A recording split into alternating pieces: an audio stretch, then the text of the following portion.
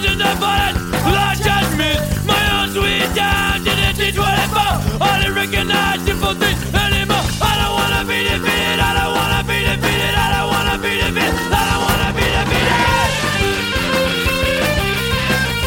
defeated. What's up, everyone? Welcome back to another episode of Lead Singer Syndrome. I'm your host, Shane Told, as I take you into the backstage conversations that I have with other lead singers.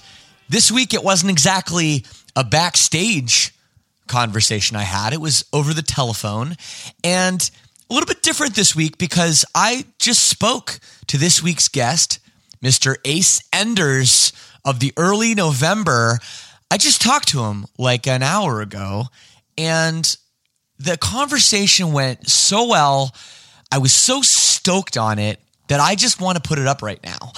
I don't want to wait. I know I have others in the queue. I've got some really great episodes, actually. But something about talking to him, it was really special, and I just wanted this to go up now. Because this is my show, and I do whatever the fuck I want.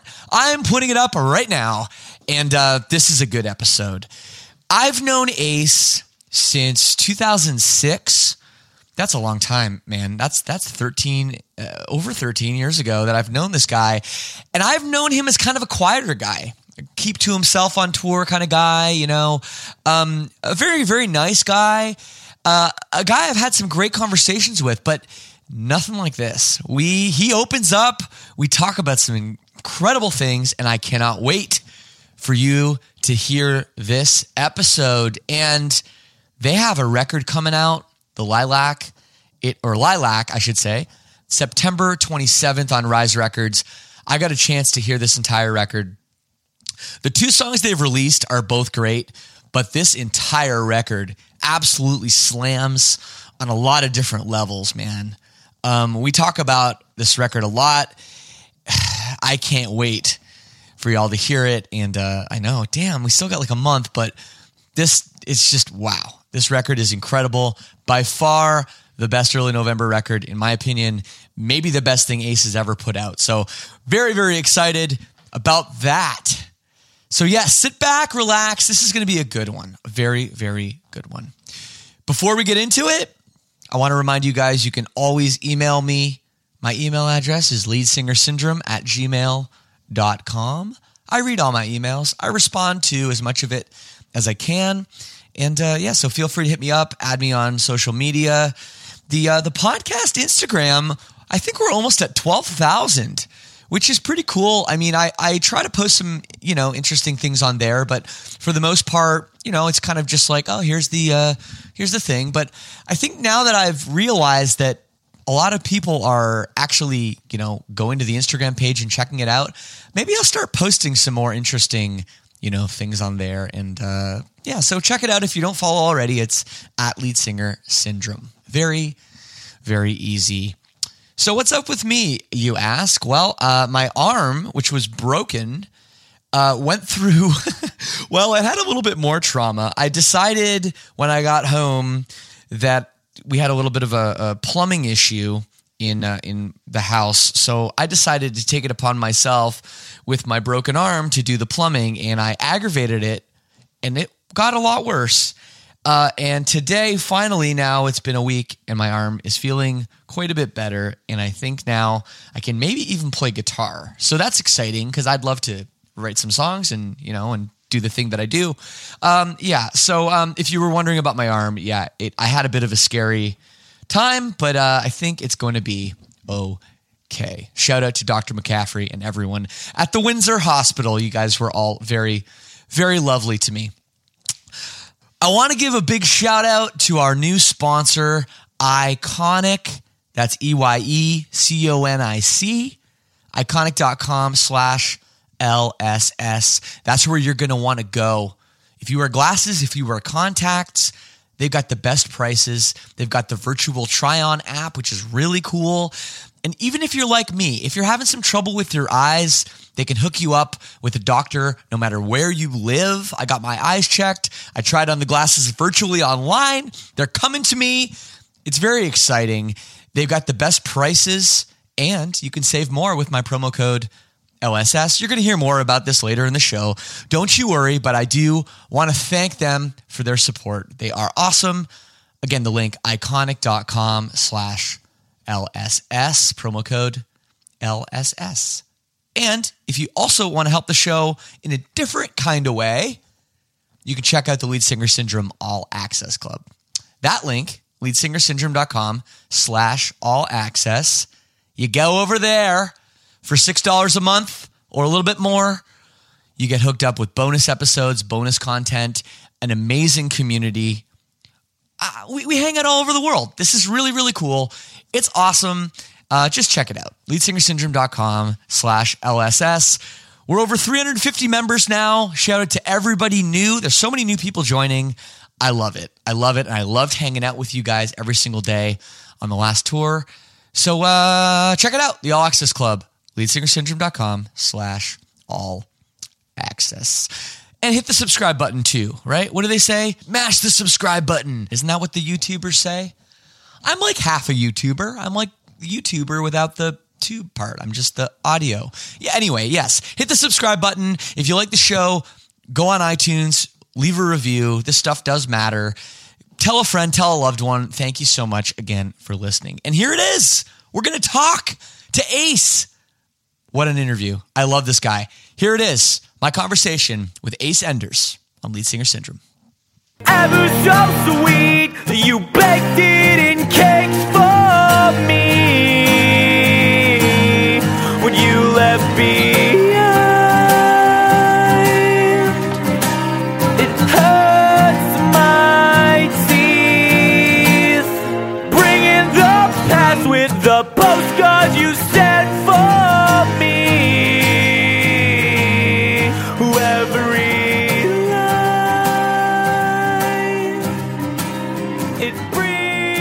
Ace, what's up, man? What's up, dude? How you doing? I'm fantastic. Dude, I love to hear your voice. Oh, man, I was going to say the same. Man. I was going to say the same thing. I know. It's been a lot of minutes. It's been like millions, potentially millions of minutes. Yeah, it certainly has, man. I can't even remember. Like, it's definitely been a while. Yeah, like the last time, like I remember us playing shows together was like literally 2006. Yeah, dude, that probably is right. We might have crossed paths on like a Warped Tour or something between there, but not or Soundwave. I think the last time I. Oh yeah, something like that. Yeah. That's absolutely probably what it was. Yeah, and you're always so like you're such a quiet guy, and you're always like you kind of keep to yourself a little bit. And I always like love talking to you, especially when I could, pick your brain. But I always felt like I never had the chance. Yeah. So this is some redemption for me today, man.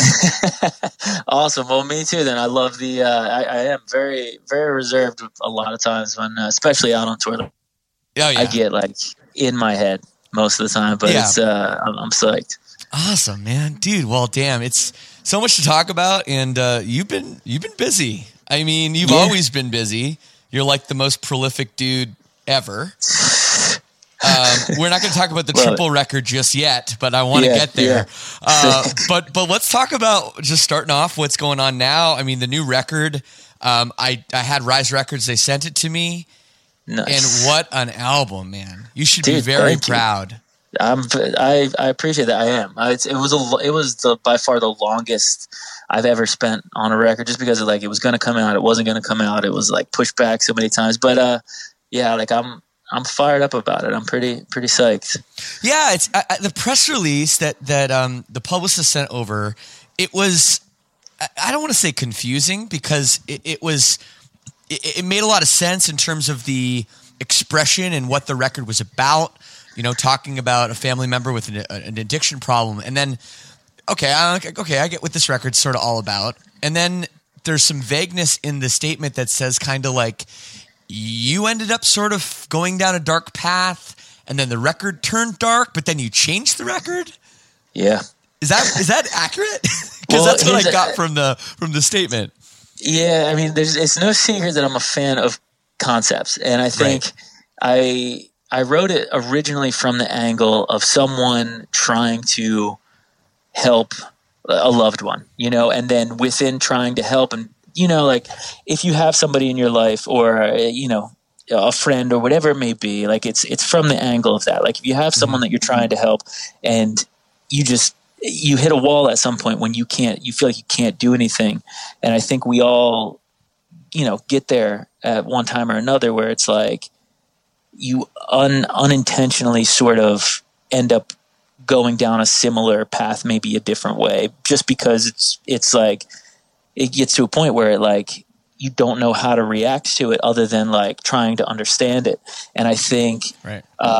For me being a songwriter and whatnot, like I've been in the past since, we've seen each other since like, so many years ago, like I've even trying to be competitive in that world and try and stay afloat and support a family and all that stuff. It's like, and deal with all these things that life has to throw to you. It's like you end up doing things maybe and to try and, I don't want to say cope, but like be your best self, be your like always be competitive in a world where it's really, you're not meant to sustain that type of competitive thing. And I think the record for me was that dark journey, and the initial concept was falling into like a reflection of falling into that sort of dark thing that you're trying to pull somebody out of because you can't understand it. And yeah. And then it changed. And then I snapped out of it and changed it because it was way too depressing. So when you say you changed it, and the great thing about this podcast is that I can ask you these questions and we can get deep, and we don't have a time limit to discuss this. And this is the stuff that kind of gets lost in interviews. So when you mean that you changed it, do you mean that you scrapped songs, wrote different songs? Did you use different instrumentation with existing songs? Did you change lyrics? Did you change the performances? How exactly did you change it? I would say in every sense it was changed. It was, a lot of the songs did end up to be the original way, but it was really like a journey, because I know that like probably, most people who create, you go and you think like, oh yeah, it was this journey or whatever it was, this big dramatic thing. But for me, it actually, it was a type of like, figuring out on many levels, like what I am and what I can offer to just being music industry person, like what I can be, because my journey since the start of this record, like I've had like people offer me solo record deals and being like, dude, this song's going to be a hit. I've had songs placed on like this is going to be this one that breaks you and this is going to be it. And then like those deals fall apart. Like, and you live this roller coaster of like, oh man, I'm finally going to be able to take to be above water. And like, it's all going to be great. And it's, and all of that is submerged into this record. And for me, it's like, it was originally, like I said, like just, it came out way dark, and everybody that I showed was like, dude, it's sick, but at the same time, it like, I don't like how it makes me feel. and I'm like, you know what? That's not how I want to leave it. And that's not how I, as a reflection of myself, that's not like how I live. I always try and like find a way out. And I think I did instrumentation was way different. There was songs like on the last batch where it was like, I would just like make a beat, like with this, like almost like a hip hop style beat. And I would just let that go, and I would put a vocal melody over that. And then I would put a bass guitar on it to the groove of the beat. And then I would put acoustic drums on it.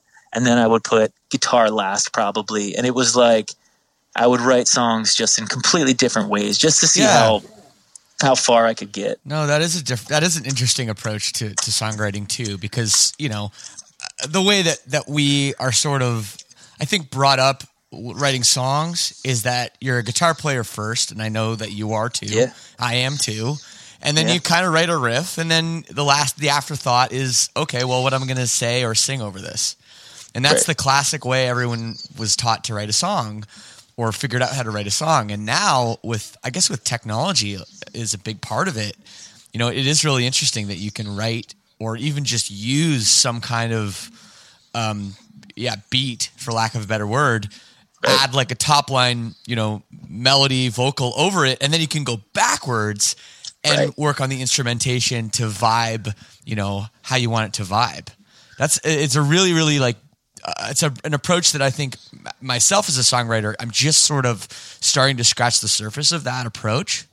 But it seems to be working for you. So that's because this record, this might be, I think this is my favorite Early November record. I think absolutely. Wow. Man, I love that. Is it your favorite? I think it is. I probably say that every time, but I think this is, I really think it is though. It's like, it's definitely the most, it's not perfect. It doesn't sound perfect. And I think that's why, it's the closest representation of what I am, actually where I am. And I think that, so for that, it's my favorite for sure. I love that you say that about it. And I had a question in here, particularly about, I guess it's almost the title track, the Lilac. And that song, it almost channels a lot of pain. I mean, you can even hear in the performance of the acoustic guitar at the beginning, it's not perfect. You could have played it better, but it has such a vibe. And then at the end, after this, what a performance vocally. Then it comes in with this other instrumentation that's like literally out of tune. The out of tune trumpet. It's literally out of tune. And, obviously it's not hard you could literally throw an auto tune plug in on that in like 5 seconds and it would be in tune. But you chose not to. Is that a reflection of the record? And it's just the vibe and the you talk about a journey. Absolutely. What was the decision behind that? That is like the lilac specifically. I mean, lilac, the flower means like purity. And that's why I went with that for the title. And I think with that song, it's so bare. And when that out of tune, that like sort of drunken sounding trumpet comes in at the end over like the pitchy vocals, it's like, to me, like that was just a moment of, it was a very real moment. And the performer, I didn't play the trumpet on it. I wish I did, but like the guy who played, he totally understood what to do. He's in the band and he's a fantastic musician. And he really like captured that moment of like, I was like, I want it to sound like drunk, like gasping, not like, like make that happen. And he really did. It is a reflection of what that moment is. And it's, it's funny. I'm glad you picked up on that though. I love that you picked that part out. Oh yeah. No, it was awesome. It was after getting through, not getting through the record, like just I was kind of on the edge of my seat the whole record, and the peaks and valleys of it, especially the two songs that you've released so far. I'm sorry, the titles I'm not the best with titles. Hit by a car, and I'm exactly. I'm those songs were great, and I totally understand why they were kind of pulled out as singles. But I really think that the rest of the record is maybe as strong or stronger. And I was kind of surprised because I heard those songs first. But what I just thought was cool was just how you had this. It was almost like a reflection of life. You have these days, even if you're depressed as hell, you still have these kind of bouncy days. You still have these days where there's moments that are like, oh, this is kind of like cool, and then your whole world comes crumbling down. That's how I felt listening to the record. And Wow. then that last song, man, I was just like, I was moved, like seriously moved. That's awesome. And it's funny, and I don't want to compare it with this. And also, it sucks because people are going to be like, "I want to hear this song," and they're not going to be able to hear it until September 27th on Rise Record. That's when the record comes out. But I almost got when that trumpet came in. I was almost like, "Oh no, is this going to be like a Bieber Love Yourself thing?" Like I was like, "Oh no, this like idea is." Well, it's just been done in a very mainstream song. And then I was like, oh my God, he totally was able to pull that, Right. Like he didn't pull the same rabbit out of the hat. It was, it was an amazing part. So anyways, I feel like I'm just going a little gaga over your new record, but but I wanted you to know how much I appreciate it and how amazed I am with your new stuff. Definitely means a lot. Thank you. I do appreciate the kind words for sure.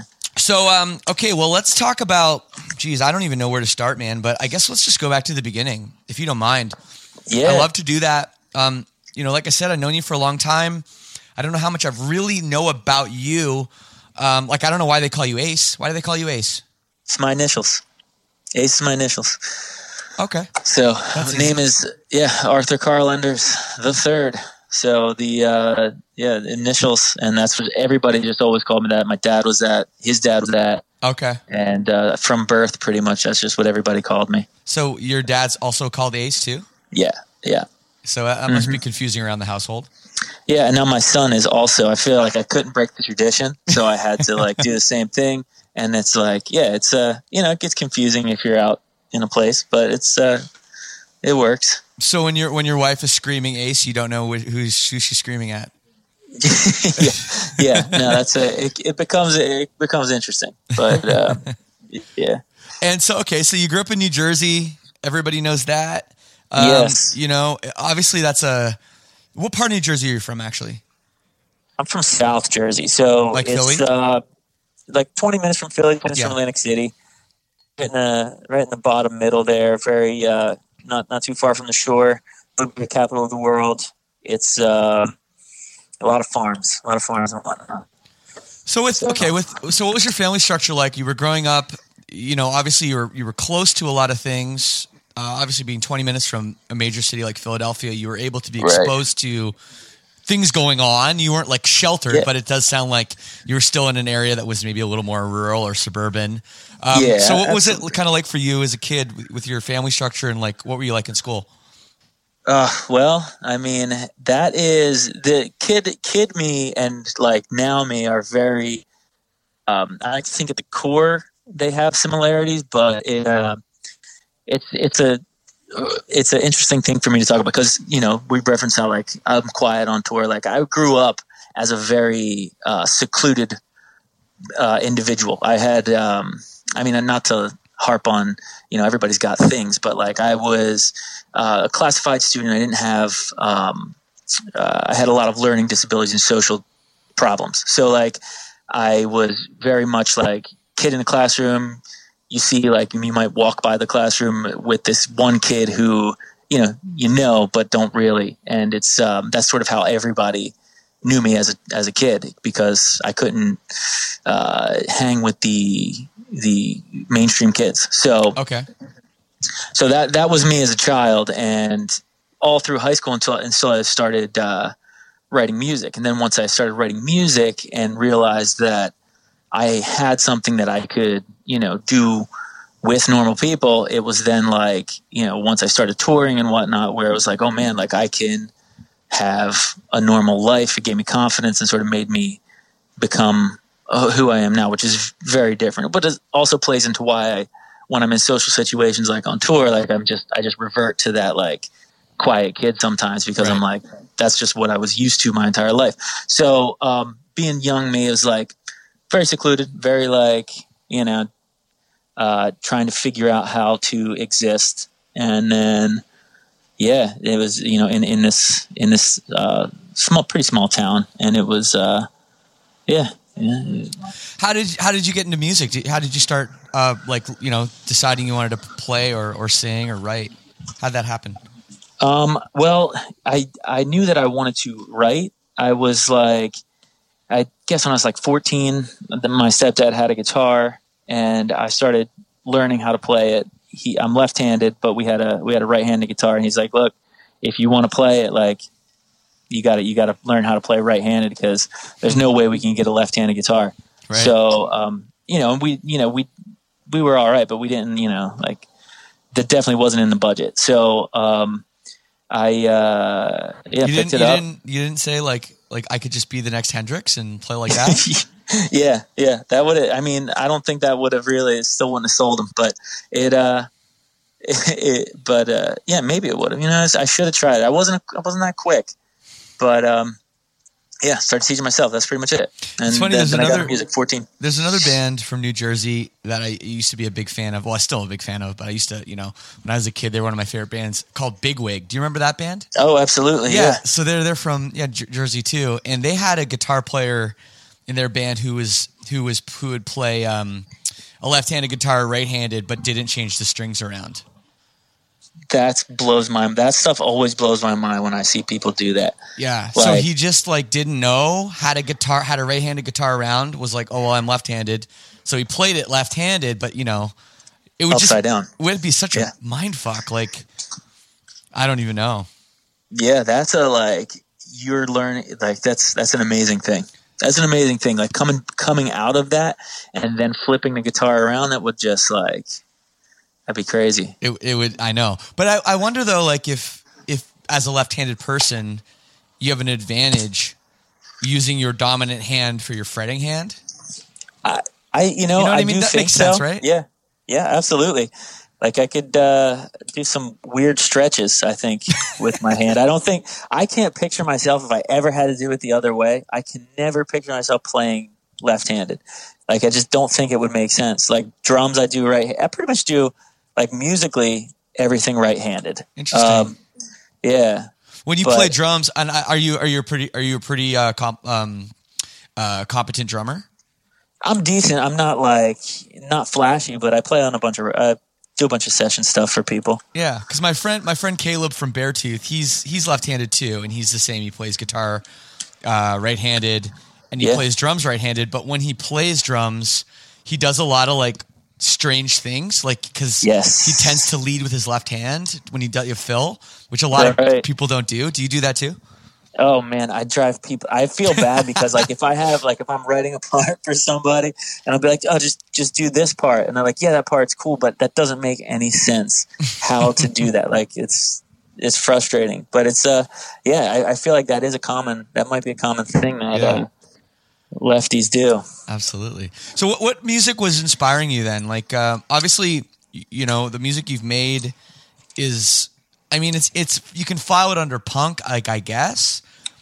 Or you are, you've been on punk labels, like pop punk labels or whatever, but a lot of the stuff you write and have always written is kind of more, I don't know the word. I don't want to say mainstream because that's not accurate, but it's not like you're not trying to tear people's heads off, like, like a bigwig or something, True. So what kind of inspired you early on, to write and play and all that and sing? I think the thing that made me more than anything, like I loved punk music as a kid because it was like, it's what made me want to be in a band and do the whole thing. But I think the most inspiring thing, like as far as songwriting and like just, I was moved by, watching this Pearl Jam Yield documentary of them making Yield. And it was like one of those things, like I watched it and I was like, oh my God, like it seems like so cool. Like you could have all these different thoughts and be these different, it was just a very, it hit me at the right time. And I always give that credit because it's like, it's, I know people like dog on Pearl Jam a lot, but it was one of those things that just hit me at the right moment that made me want to, just be a weird artist. And it's, sort of how it ended up. But I mean, all of the young, like when I was I think my first show was Lagwagon and all the I was very into old punk and Choking Victim and whatnot as a kid. But I mean, I definitely give the Pearl Jams though the most. Yeah, Pearl Jam. What a band! I mean, they're one of those examples of a band that really there's no rules. They're so big. They play arenas, multiple arena shows pretty much everywhere. Yeah. People go crazy. They don't play hits, they play whatever songs they want. And they don't make videos. They haven't made music videos in 20 years. And it's crazy. It is crazy. They fought the big company. They really did the Ticketmaster thing when they did that. Ticketmaster thing. Yeah. They were it always seemed like their moral compass was just on point, and I always loved them for that. It's they could have done things that were they could have just taken advantage. I mean, I guess they never had to because they were always huge from the start. But I guess so, yeah. Yeah. When money's not an issue, I guess you could do whatever you want at all the time. But I mean, it's cool though to see a band just do that. That's rock and roll, man. Absolutely. So okay, so you start this band the early November, which you're still in. There's been some bumps in the road, of course. A couple big, real big bumps. Yes. But you start. I mean, the story goes, and I this is kind of the Wikipedia version, but I like to start there and see how accurate it is. I love it. You got together with some buds. You made some songs. You sent them to literally one label, which was Drive Through Records. Yes. And you got signed, and then Ever So Sweet blew up, and you recorded it like 15 times, and there you go. I mean, is that at all accurate?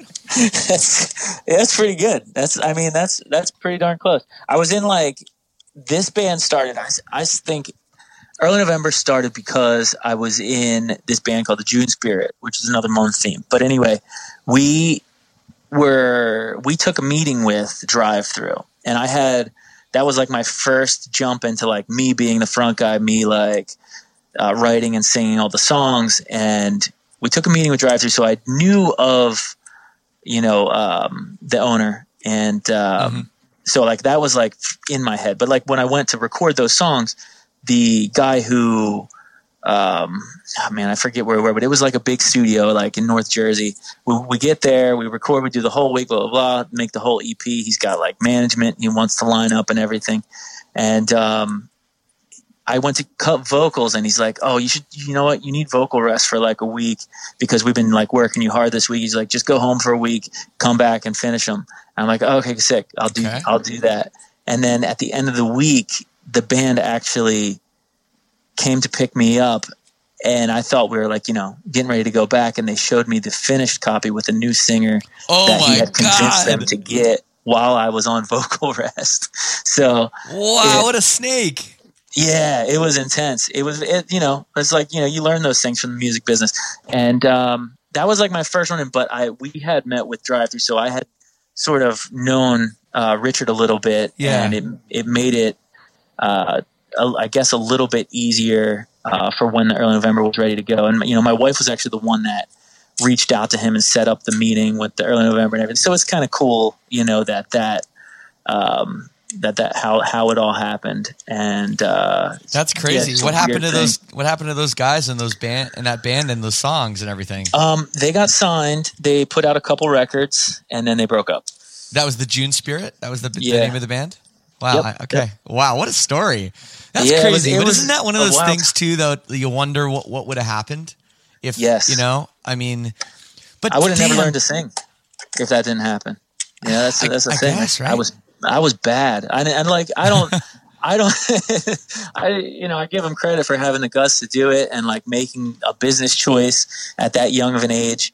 But I don't think I would have learned to sing. And I don't think I would have been able to sort of like go through or at least have the determination at that point to be like, yo, I'm going to do this on my own. So that happening to you was more motivating than breaking? Cause I feel like if that was me, I would have just been done like that. You know what I mean? That would have just broken me.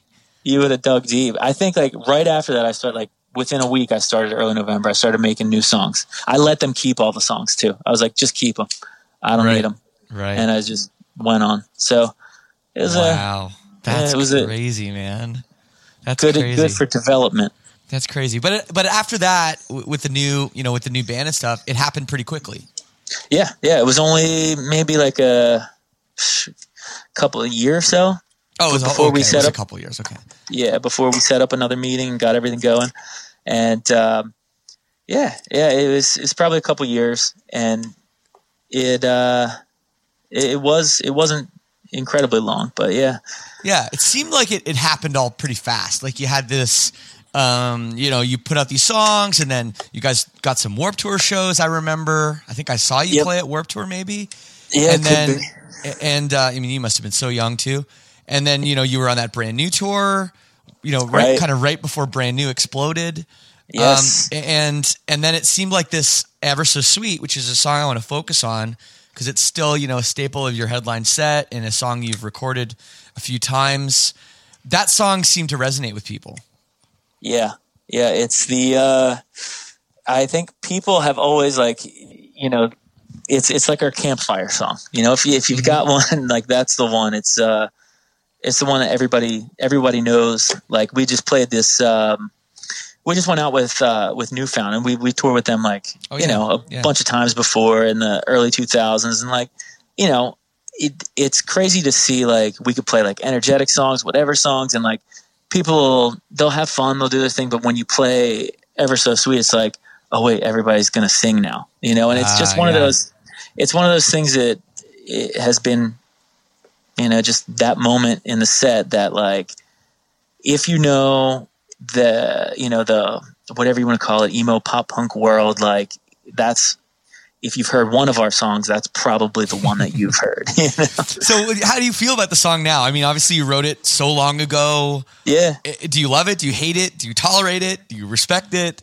I constantly try and figure it out. Is the thing. Like, I'm like, what happened at that time? I remember writing it. I remember like, I can vividly remember like thinking of the line and, the Ever So Sweet one. And I'm like, what did it? What was it that made that happen? I don't know. I have no idea, but it, I don't hate it for sure. I love it because people love it. And I think if somebody comes up and they're like, yo, check out this tattoo. It's an Ever So Sweet tattoo with a leaf. I'm like, that's amazing that you decided to do that and that it impacted you in that way. So I love it for that. And that's why we put it on, we did, I think this was a couple years ago, the 15 years acoustic thing where we just sort of like redid songs just acoustic, and because it's an important one. Was that the third time you recorded it in the studio? Yeah, because the first time was like, I didn't know the first one was going to come out. It was like the demo version of the song. Yep. And the record label was like, yeah, let's just do an acoustic EP. We have this version already. Okay, so that was one. Then we did on the full length.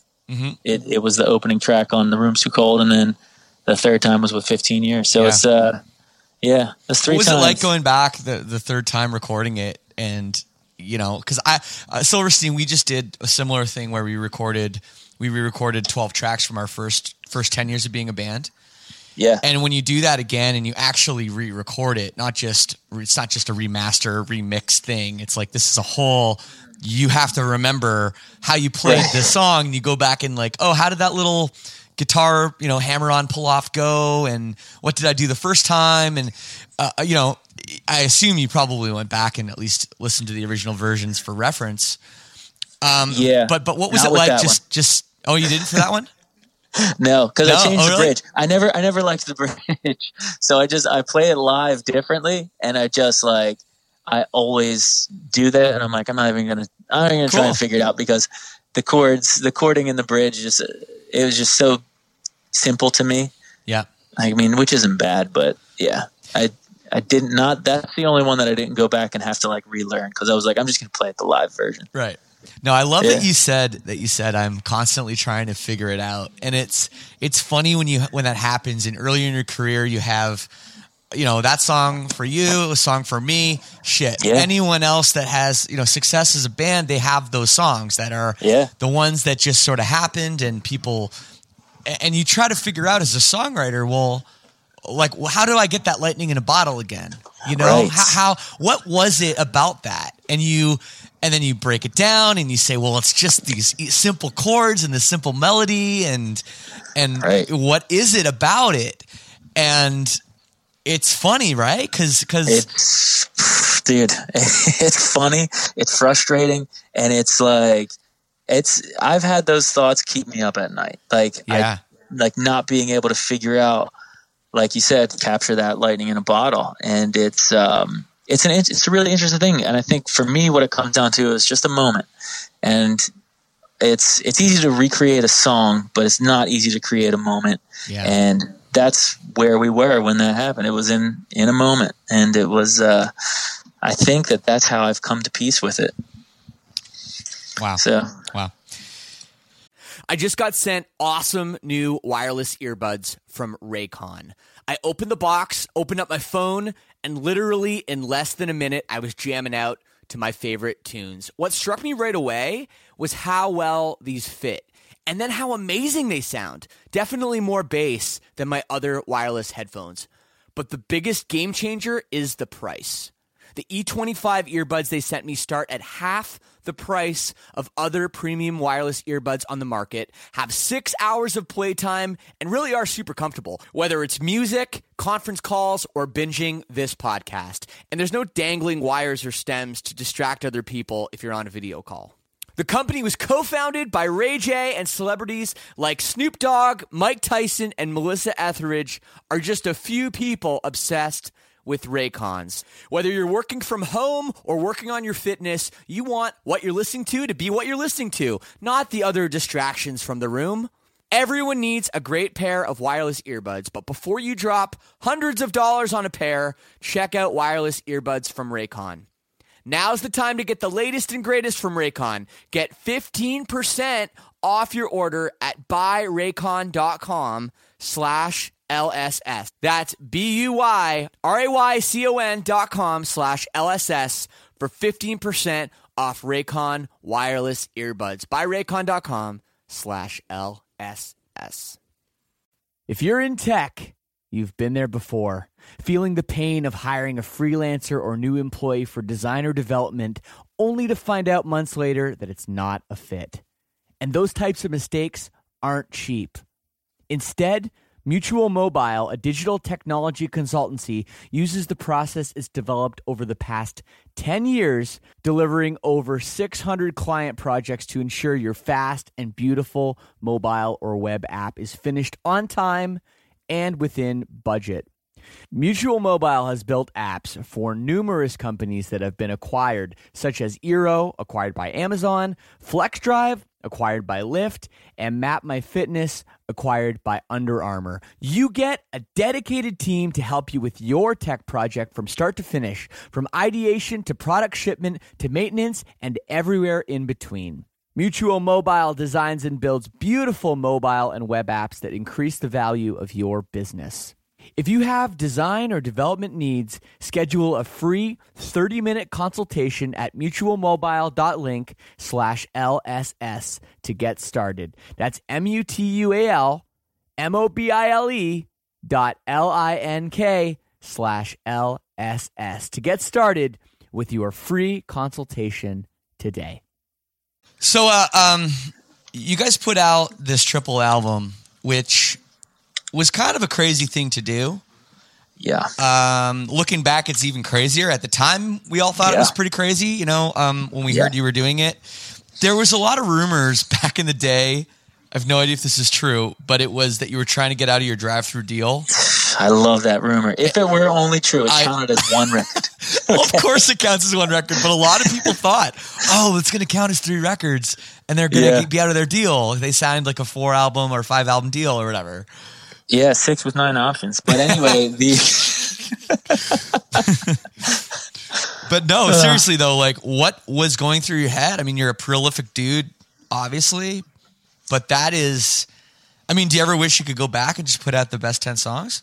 I did for a long time because, I'll be the first to say, like, it's not perfect. And it's funny. I was just doing an interview yesterday talking about the same thing, and I know that it didn't come out perfect. And at the time I knew that it didn't come out perfect, but it was a true test to me of like what I could do. And I think at the moment when it was born, the idea of it was like, I wanted to do something that would I wanted to make something that was artistic. I think I really wanted to do something that was to me valuable and like how I was saying, like Pearl Jam and their set of morals. Like I wanted to do something for the reason of being able to do it, because I'm not going to lie to you. There's so many people out there who are way better than me that don't have what I have. And I think that's so true for so many artists. And it's like a way of proving to myself and to just the art of doing it, of like what it can, like a different way to make it, make sense to me. And I really wanted to push myself to make this piece of art. And, it failed, but, well, that's, to the sense of like the label, like to the sense of like it came out first week, did like, I think everybody wanted it to do more. And I remember at the time, like being like, all right, yeah, first week was like, I think like 27 or 28,000 copies. And today would be amazing, obviously. I know. It's so funny. Yeah. But then was like, ooh, we needed at least 40. And it was this like, well, it's a large pill to swallow. And it's just one of those things. And I had a lot of demons with it for a long time, but I feel good about it. The record cost more at the store too, didn't it? Like instead of it being $9.99 at Best Buy because it was like a triple disc, I think the label thought they could get away with more, right? Yeah, it might have. It was kind of like $14.99 or something like that. Yes, yeah. That must have contributed to the numbers too. It probably did. It probably had to help, but I mean, it didn't help that also it was 3 discs, and one of the discs was full dialogue craziness. But I will say that I've had people, like so many people, come up and be like, that's the thing that kept them as a fan, because it was so different. And so it spoke to them in a way that was like, that other things didn't. And the one thing that I'll say that I always like try is like, I don't know that anybody else has ever done that. And if I can leave any stamp on the music world, is like, all right, yeah, I did. I had an opportunity one time to get a big budget and make something crazy and make take that next logical step. And I decided to make a triple disc album, which is whatever, but I don't think anybody else has done it yet. And no. I feel cool about that. Well, a thing we talk about on this podcast pretty regularly is the whole, sophomore slump, conversation. And I have a theory that no band has ever put out, quote unquote, a bad second album, and recovered from it. Yeah. And obviously if that, it's the case for you guys. You guys broke up like less than a year after that record came out. Right. So, there's a case in point there. So, it was a lot to take on at that time. But was it the record that led to the breakup of the band? Was it other things? What exactly happened? Because I don't really remember, and I couldn't find now, like just Google searching, like exactly what happened or what statement you made or anything. Yeah, I don't remember what the statement was that we said, but it was. I don't know if the record really was the cause, but I think we always had like an inner battle happening, just because the differences of personalities and what happens and when money gets involved with things, and everybody's a good person. It's just like at the moment you're like searching for a reason or searching for your own, how something to validate why you're doing what you're doing. And I think we got to a point where it had been, I think it was like something like 6 years that we had been touring at that point, and it was or at least signed to Drive Through at that point. And it was, we knew that we had many records left under our deal. We knew that we were unhappy with, sort of how everything was working out. And I think it just felt easier to try and walk away from it. Absolutely. So. Yeah. It's, I don't know. I love touring with you guys. Back in those days. Yeah, everybody was great. Serge and Bill and Joe, and and that's a cool thing about your band too. Is despite you guys going away and breaking up at a relatively early point in your career, you guys have kept the same lineup.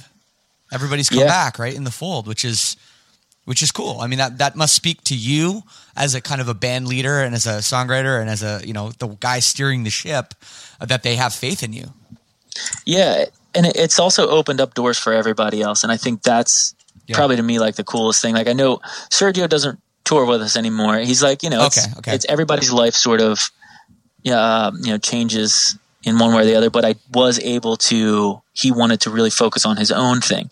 So I produced his solo record and like worked with him on it like for like a couple months, and like really was able to dig deep and like still have that same connection with him, just now in the form of his own thing. Right. And Joe, he just in the past like couple years decided that he doesn't want to tour, but he still manages the band. He's like, I want to be involved. It's just, this is how I can be involved and contribute the best way that I can. And it's it's cool that like, even though those two guys don't tour anymore, they're still a part of it in some way. And Joe is like, obviously, extremely involved. I still have to talk to him like every single day about it. So it's like nothing has changed, and it's a cool thing. It is. It feels cool that at least everybody still wants to be around, or like in some way or another. Awesome. And you talk about recording Sergio's music. You record bands all the time. That's kind of like your sort of 9 to 5, right? When you're not doing, when you're on tour, obviously you have a big tour coming up in just like about a month or so. You go away, big headliner, which I want to make sure people check out. But doing that, do you enjoy that as much as you enjoy working on your own music? Because it's a whole different can of worms, right? Yes, it is. It is a totally different thing, but I really do like genuinely enjoy it, and I feel very fortunate to be in the position I am with it, because it's it's great to I find myself like tweaking things or like changing something in songs or giving bands advice and being like, oh wait, I can learn from that, like, because I'm not the greatest sometimes at taking my own advice, but when I hear myself like, or it's just it's a constant reminder of like, oh wait, apply what you're doing now into your own self, and that could help. Or take what you've learned and help this band figure out what they could or be or whatever. Just apply all of it. It's a great way to keep staying fresh with it. And I really love production. I really love being able to work with the bands that I get to work with. It's a really really cool thing. It's awesome. Like I do songwriting a lot as well. That's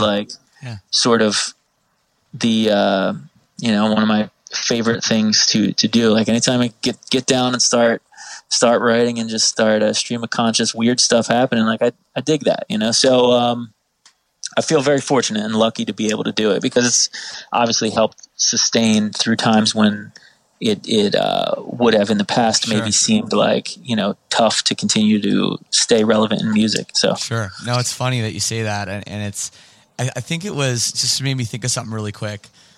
I remember back in the day, Will from Aiden was telling me they took a meeting with John Feldman, and they maybe even recorded like a demo or something with John Feldman, and they didn't end up going with him for the record. They probably should have in hindsight, right? Because John Feldman's incredible.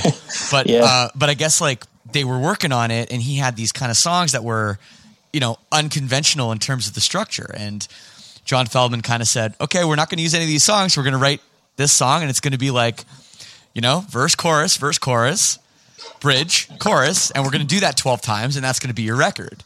And that was made them feel very uncomfortable, in terms of, a band, trying to express yourself. And it's funny because I when he said that, I was like thinking about Goldfinger. I'm like, their songs aren't like that. Right. They have tons of songs that are like unconventional structure.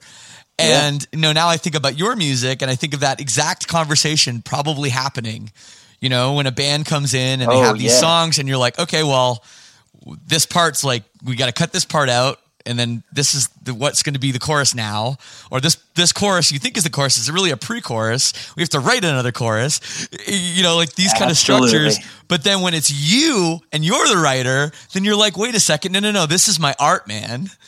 Yeah. It's so weird to think about. And like, I think that's sort of like why with this new record, like I approached it so differently. I'm like, it was this weird dark thing. And then I'm like, I had this I feel extremely cheesy saying it, but I had this like dream of like I woke up in the middle of the night and I'm like, wait a second, like I need to put a chorus on the album, because I like always fight against choruses with my own stuff. But when somebody comes in or I'm writing with someone, I'm like, no, you need like a pretty tight chorus here. It's not good enough.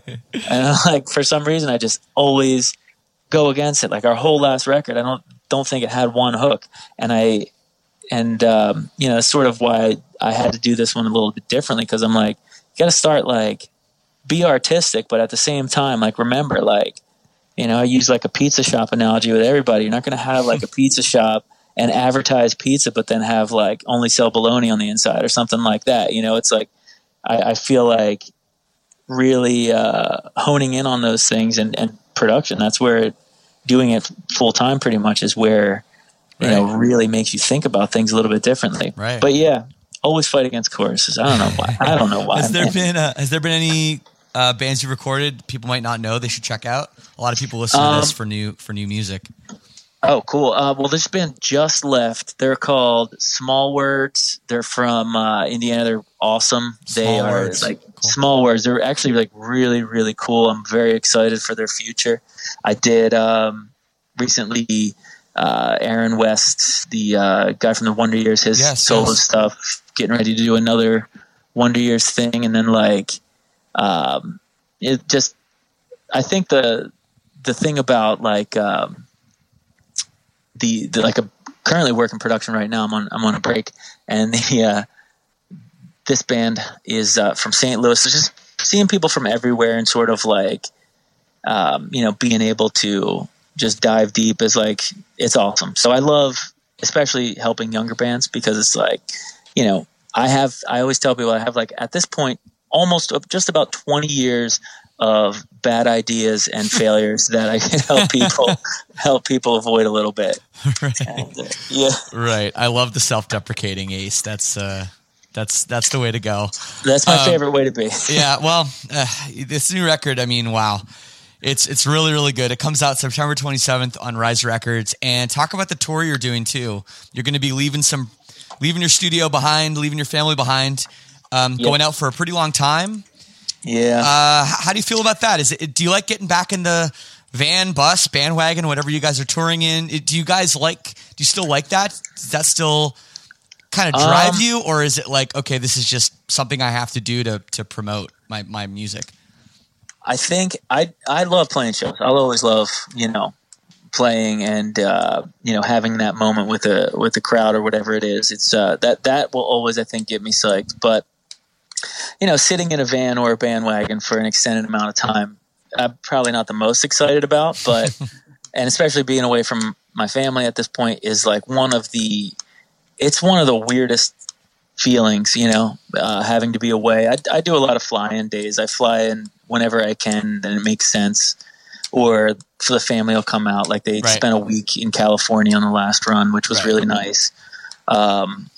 But I try and do that. That's probably the hardest challenge at this point is just, missing soccer games. I was coaching baseball this last season for my son's team. Oh, cool. That's fun. Had to leave within the last, the championship game I missed because we had to go on tour. Oh, and it's just those little things that are hard, but, they enjoy it. They love it. So it makes it easier. I didn't know you were a baseball fan. I love sports. I love the sports. Cool. It serves as a great distraction for me, I think, because as you know, you're constantly wrapped up in this insane thing, and it'll drive you mad if you don't have something to at least, give yourself a little bit of time. But yeah, I love baseball, dude. We were short on umps. Okay. And I don't know if anybody, has ever had to do this but I had to umpire a couple games and people just ripping on me first inning, just going. I've never felt like you were home plate umpire. Home plate umpire for 2 games, dude. And it's a brutal thing. I don't get nervous on stage or playing in front of however many people, but you put me behind there and I have to listen to parents yell at me. I've never felt so uncomfortable. Oh my God. I've never done it. I mean, there's a lot of umpires. I mean, even at the low level, they go to school at least for a whole day to figure out to learn what a strike or a ball. I wouldn't know. Right. Maybe I know on TV, but I mean, if I'm standing there behind, I'd just be more worried about getting hit with a bat or something like that, man. Jeez. I was talking to Aaron from Copeland, and he was telling me that he went because when they a couple of years ago he went through the whole ump coaching class and whatnot, and he was trying to do it for games, and he was telling me how brutal it is, and this is right before I had to ump, and I'm like, oh man, I'm not looking forward to this, but it's it's a real thing. And people get fired up. Oh man, I know. Damn, are you a Phillies fan? I am a Phillies fan. Yeah, yep.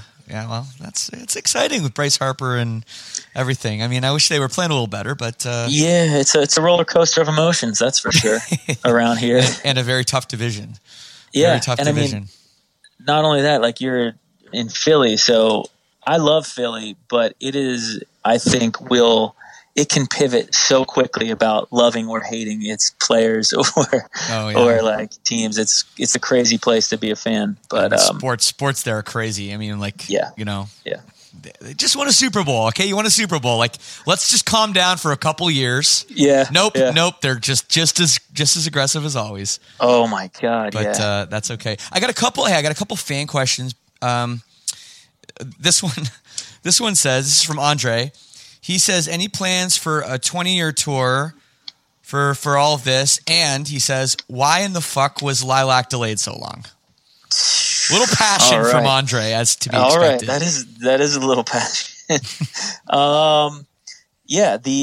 We haven't thought about anything like with the 20-year tour. I'm sure when the time comes, we'll probably do something. Okay. And then it was pushed back. Lilac was pushed back. I think, the first time it was ready to come out, I forget exactly what happened. Maybe something contractually didn't happen in time or something to where we had to do a tour, and it didn't. The window closed quicker than we thought, and it had to be pushed till after.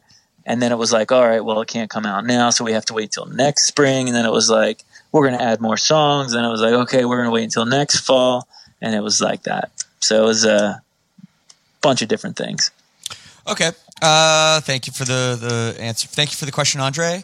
And I have another one here from Brendan Potter. He asks, how do you split songs between Ace Enders and a million different people, et cetera, et cetera? And also, could he tell me about Growing In? I think he had some crazy way he recorded it. All right. Yeah, Growing In was a fun one because I had just finished up a record that I was actually mixing at the time. It was the first Aaron West and the Roaring Twenties record, and I was mixing it. And every time a song would bounce, because it was before I was bouncing in real time, so I would have like 3 minutes and like 40 seconds. During that bounce, I would grab out my phone and I would write a melody and a progression in that 3 minutes. So Okay. I would. That's a cool little project, a little game. Right. So I'd make like a 3-minute voice memo where I would have to come up with a lyric idea, like what the song was going to be about, the chording for the song, and then I would use that voice memo, and I would do that through the whole record, and then like the next week after the record I was done mixing that record, I took those voice memos, zipped them up in a folder, opened up in Pro Tools. And if you listen to the record, you could hear the voice memo. I didn't use a click. I just used the voice memo as it's actually throughout the whole record. So the voice memo of the acoustic guitar and me like talking, saying weird things and like little lines are in the record. So I played it to the voice memo of every song, and I played the drums to the voice memo, then played the bass to the voice memo, played the guitar and so forth. That is crazy. Yeah, it was a fun experiment. I actually have a whole documentary about it as well that never came out. Oh, okay. It was. I had a videographer with me who, during the recording process, I was like, I think this is going to be a cool way to do it. And then, we did it, we made it, and I then got distracted with like the next Early November record, and I never did anything with it. I actually just ended up putting it up on Bandcamp, like a real just DIY thing. Wow. Yeah, that's crazy. The only thing I can think of that I can relate to is we were doing a record one time, and we did the drums first, so we had like 2 or 3 days of drums booked, and at the end of the last day we were done, and we didn't really have we had this beautiful studio, and we brought out this like kind of camera guy. So I had this idea to like give ourselves an hour to write a song all together and then record the drums for it and then just do it, right? So that was the idea. So we literally did it. There was I guess it was recorded, and we wrote the song, and I remember thinking it was like pretty good. And Paul went in and like smashed the drums in like 3 takes, and literally like I forgot that ever happened until like 3 years later when the producer was like, "Hey, whatever happened to that like hour song?" And I was like, "Oh fuck, what did happen to that song?" Because we got so immersed in the other the record and everything, and I was so concerned about that, I completely forgot, and I don't know where. I can't remember how the song goes. No way. It's gone. I don't know where the footage is. Like who the documentary guy. Like I don't even remember who recorded. Like who taped it. Wow. And I guess the drums exist somewhere, unless it got deleted. So I don't know. People are probably like, "What is he talking about?" And I honestly like. This has come back. This is from like 2011 or 2010. This happened. So I wonder if the song's any good. But yeah, anyway, dude, it's a hit. It's gotta be. It's gotta be. It's got that ever so sweet vibe, man. So and his other question before was, how do you split the songs up between your projects? Right. Is it just kind of what you read at the time? Yeah, it's just like that. And I think Growing is a perfect example of that. Like, I was just in that moment, I was just like, dude, I just want to try and write a song in 3 minutes and then use it as my, click. And and then was immediately after that, I just uploaded it to Spotify and whatnot, and then went on to do the next Early November record. So it was like whatever I'm doing at the moment. Cool. I love it, man. Cool. Well, dude, thanks so much for taking the time. The new record comes out September 27th, and the tour with Early November with Have Mercy opening up. A great band. Brian is a friend of the show. That's on sale now. Awesome. Is that on sale now? Yes, it is. Okay. So what else to tell the people before I let you go? Oh man, I just thanks. I have to say, I truly appreciate being able to do this, and I want to say thank you to you for having me. Seriously, of course, I've been wanting to do it. People have been telling me for such a long time, we got to talk, and I'm glad that it actually we were able to do it. It's funny, when I started this show, I put together just like a short list of 15, 20 people that I would like to talk to. I'm like, people that I kind of know that I can that'll do it, and you were on that list. Oh wow! And here we are, like almost 200 episodes later, and finally doing it. So, I think it's awesome that you do it. I love it. I think it's killer, and thanks, man. It's really, really cool thing to do. Thanks, man. Awesome to see. So I'm going to play one of the 2 tracks that's released from the record. Again, I forgot the names. Which one should I play for the people? I'll play it right now. I Dissolve. Let's go with that one. I Dissolve. Here it is on Lead Singer Syndrome. Thank you, Ace. Yeah, thank you.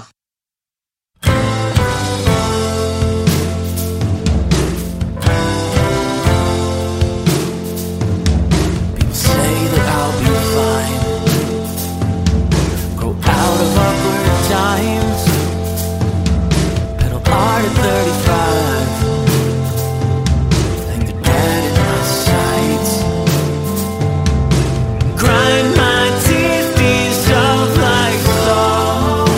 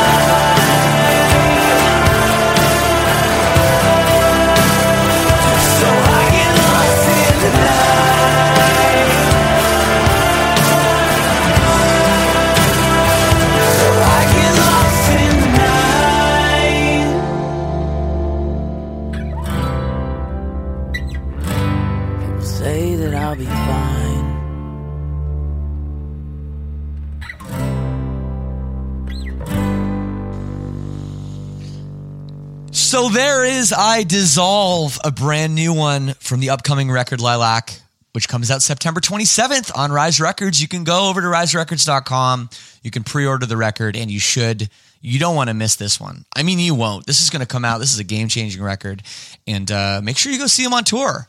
They're going all over the place. It's nice. You don't get to see a band like this do tours like this every day. So definitely not to be missed. I want to thank Ace so much. I want to thank Becky, his publicists, for being a sweetheart as always. And I want to thank you for listening to this. Make sure you're subscribed, tell a friend, tell a loved one. Check out the All Access Club.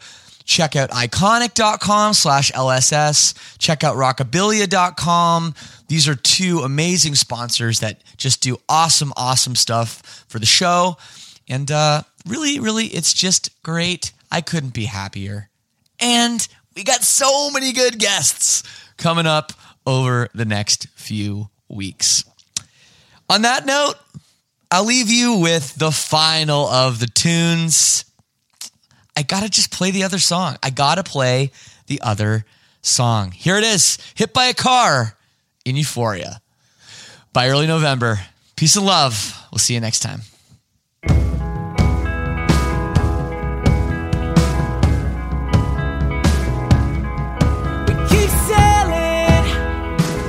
Has become my old friend.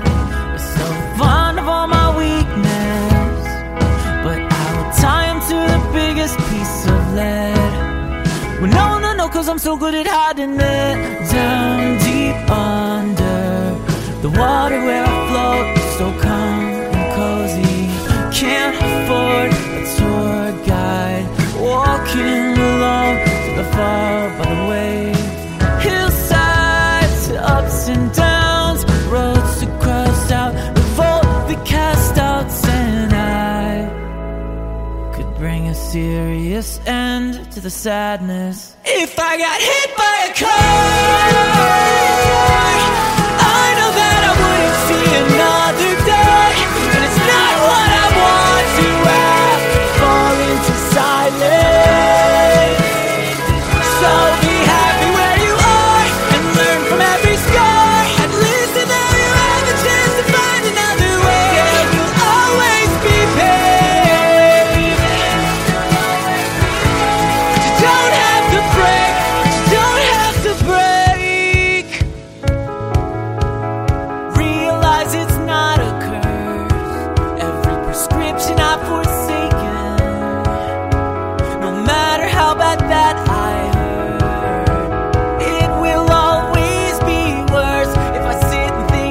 regrets I have, any moment could be my last. If I got hit by a car,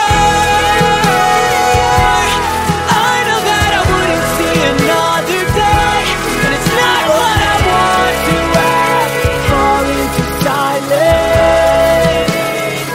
So be happy where you are and learn from every scar. At least you know you have the chance to find another way. Yeah, you'll always be paid.